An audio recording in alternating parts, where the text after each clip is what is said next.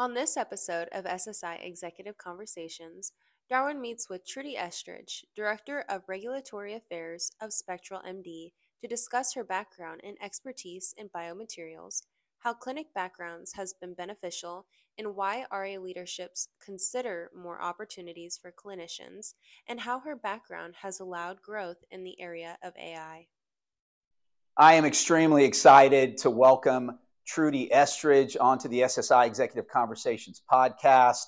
I have really enjoyed getting to know Trudy as a regulatory affairs professional and as a person. She's currently the Senior Director of Regulatory Affairs at Spectral MD. Trudy is a medical device, really an executive with a broad bandwidth of experience in regulatory, clinical, and is a biomaterials subject matter expert, has achieved commercial regulatory clearances and approvals in the United States, Europe, and Canada, has managed international submissions to secure regulatory approvals in Australia, New Zealand, Asia Pac, the Middle East, as well as throughout South America. Additionally, she's got a complex background and experience in directing clinical research in the United States as well as Europe to support product approvals. So I'm really excited to have this conversation about the career in regulatory affairs and her background to share it with our following. So thanks so much, Trudy, for being willing to share your time with us. You're welcome, Darwin. So let's jump right in. I think that one of the areas that we've talked about is in terms of your scientific background and your expertise in biomaterials and how different materials kind of go together. So could you kind of share with us how that background's helped you in your regulatory career? Yeah, so when I went off to school, I had maybe a one direction that wasn't exactly what I'm doing now. But I went off to school because I wanted to develop devices that attached or were in some ways interfacing with the body. I had gotten really keen on that from watching the TV show $6 Million Man. Yeah. I really, like that. And so I looked around and tried to find a program. And I found a program at Texas A&M in biomedical engineering. So I started off there, not really knowing what specialty I wanted to be as far as in biomedical engineering. So, and actually, all of my degrees are in biomedical engineering. Yeah. And it's, I think the main thing that career initially taught me was the environment that I was supposed to be designing things for. Okay. Instead of I wasn't looking at roads. I wasn't going to make a civil engineer, right? I was going to be designing things for the body. And so that is the confines of what you work with in medical devices is it's either in or on the body or connected to the body in some way.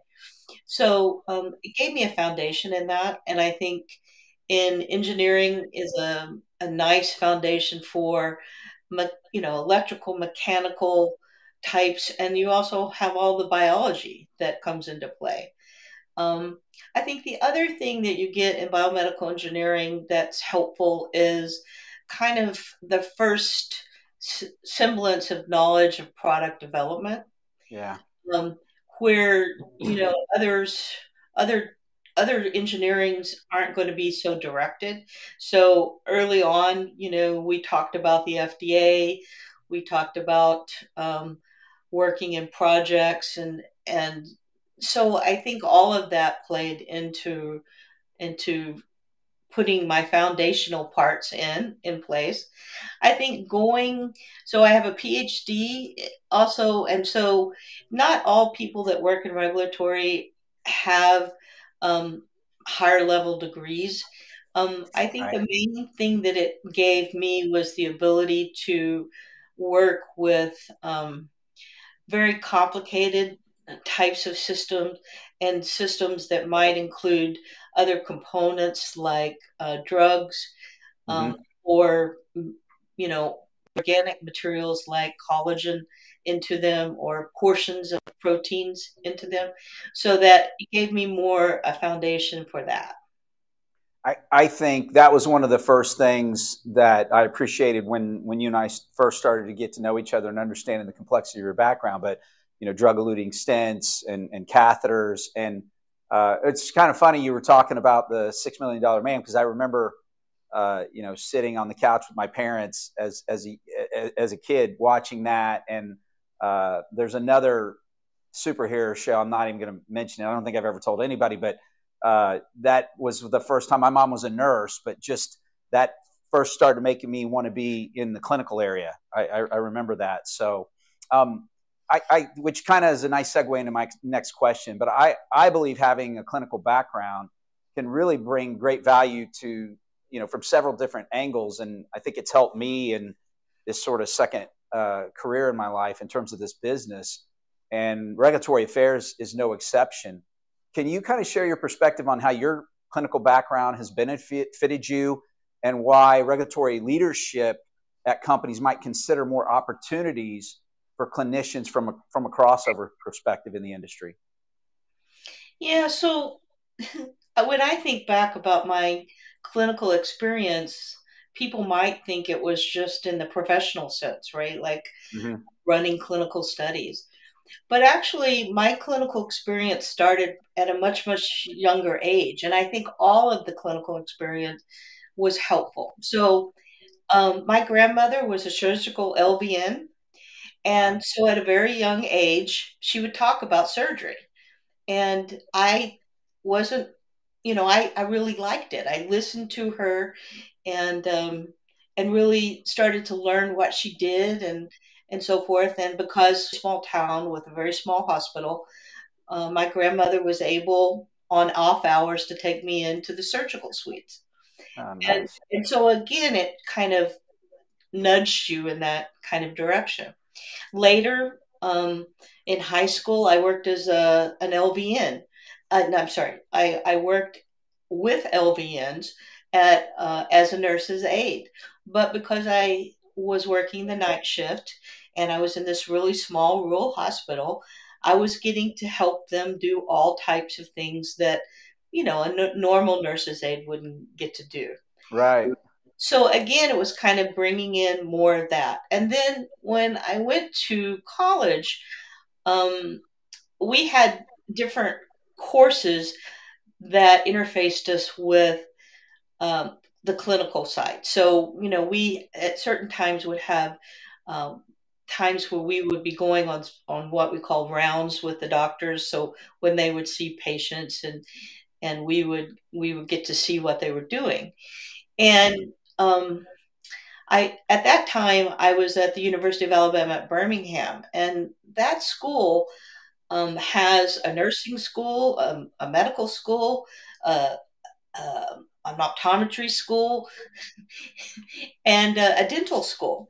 So, and I had teachers in different portions of them, and so at various times we would be interfacing and seeing some portion of patients being seen, maybe just watching a surgery, and so you were again getting a sense for the environment that the surgeons worked in and so forth. And then, obviously later as you started working, I was initially in preclinical research. And so I did a lot of work with doctors teaching how to do certain procedures. And then as we developed product, we would actually, I would be involved in training the surgeon and at Oh, their, wow. so, and then Did later you, on, did Trudy, I ask you, when you first got to do that shadowing and got to do that support in the facility, did that patient care piece and maybe some of the aspects, the humanity aspects of that, did that come very natural to you, or were you a little squeamish at first? How was that for you? I don't think I was ever squeamish because I had learned from my grandmother Okay. what went on, and she would talk about these things, and it never made me ill or squeamish or something. I do remember distinctly my father telling me when we were going to grandmother's for a meal that I was not to bring up anything about surgery. So the reason I asked you that, my mom, was a nurse. She ran a nursing home for a while. She did pretty much every clinical application of nursing, including psychological. And so I was in different clinical settings around, with her. But when I first got into respiratory school, I mean, I was good to go. But the first time I had to do an arterial blood gas or, NT suctioning, I thought, I'm not going to make it. I'm like, I don't think I could do this. Now, it didn't take me very long to kind of adjust to that. And then when we went through clinical trials, the ER ambulance and the surgeries, I found it fascinating, but I was just kind of curious about that. So then you were saying you were actually getting to train the physicians on certain aspects of what you were doing. Yeah, so we had some sort of complicated products that required you to kind of do some assembly parts, and so we would have to train the surgeon, and um, I was involved at that. So I would go out with the clinical team at the time, and demonstrate the product, and then train them on the product, and then later on, I was involved in overseeing clinical teams. Um, Okay. so it's not, I guess what I'm trying to say is that each one of those pieces helped me learn the clinical environment, right? Yeah. And um, so it doesn't always just happen at school. I guess that's what I'm trying. Doesn't just happen at school. Doesn't just happen on the job. But I think it's really, really valuable that everyone involved in the development of medical device gets some exposure to clinical so that Yes. they can understand the the the, the issues that the nurses, if it's being used in surgery, what they're facing. If it's not being in surgery and it's being in the ER, do you understand what that environment's like? So that you can do a better job about designing. So I, I fully support the doctors interfacing with us and us interfacing with them in their environment so we can understand what they're up against. I think that's really smart, and I agree with you. I think that's correct. And there's a company that we're looking to partner with that's based out of Europe, and I had a recent dialogue with the CEO, and we that conversation was around mission statement of the company, the value to patient populations, and really, hiring people that fit the culture and that I'm big on personal why matching the company's culture because in terms of fit, how you can grow with the company, and if you're not passionate about what you're doing. And he had come in and in a short period of time really had to make some adjustments to their culture. They had a town hall meeting and they'd never had anybody that benefited from their product speak, to the company. And so he had a patient come in and do a presentation, and it was really cool. But that, in the same way that you're talking about that understanding of how it benefits people, I think it enriches the perspective of the value that you're bringing, which is good for the ecosystem. Okay, so I kind of talked a little bit earlier about your diverse background in drug-eluting stents, drug-eluting catheters. You've worked with some really unique, complex medical device products, PMA products, but the digital health and software as a medical device niche is a really growing area. I know you and I have talked about the investment in digital health, how wearable technologies are growing.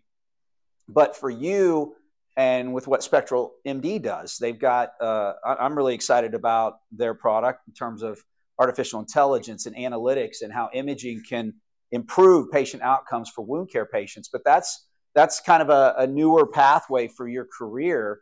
So when you think about kind of what you've done and then moving into this area, with Spectral MD recently obtaining breakthrough designation status, maybe share your thoughts on how this new aspect, this new journey, and this growing area where artificial intelligence is going to be extremely impactful, how that plays into your career path.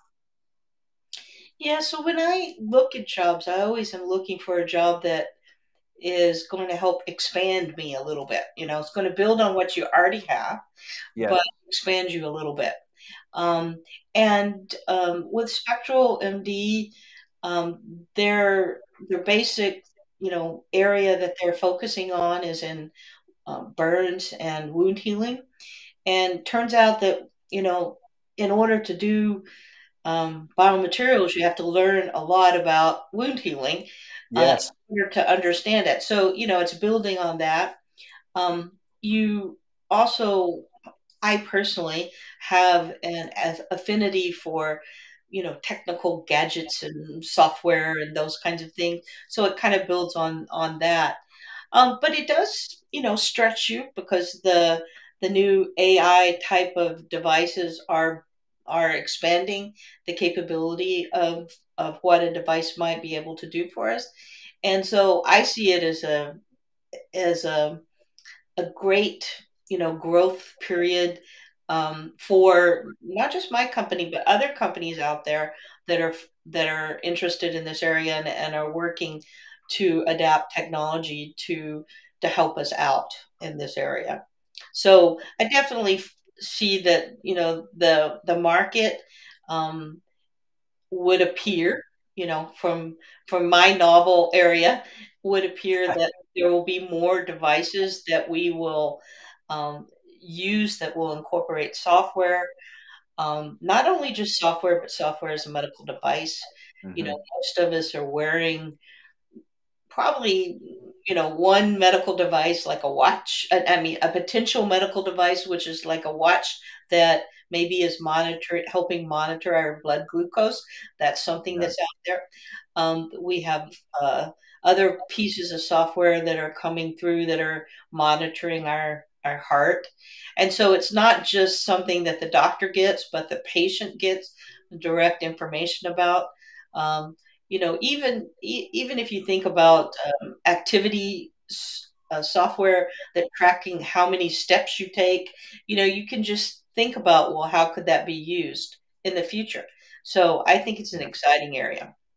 I do too. And when you think about, I think diabetes is a great example in general of how multiple companies have had good, products, and as we've moved from pumps and people having the ability to measure their blood glucose and look at what they need to do with insulin in a more efficient way versus blood sticks. But that entire area is really moving towards I kind of call it a Star Wars race between these different companies about really creating an experience where the patient and the caregiver can manage their experience more so than just what that product category is.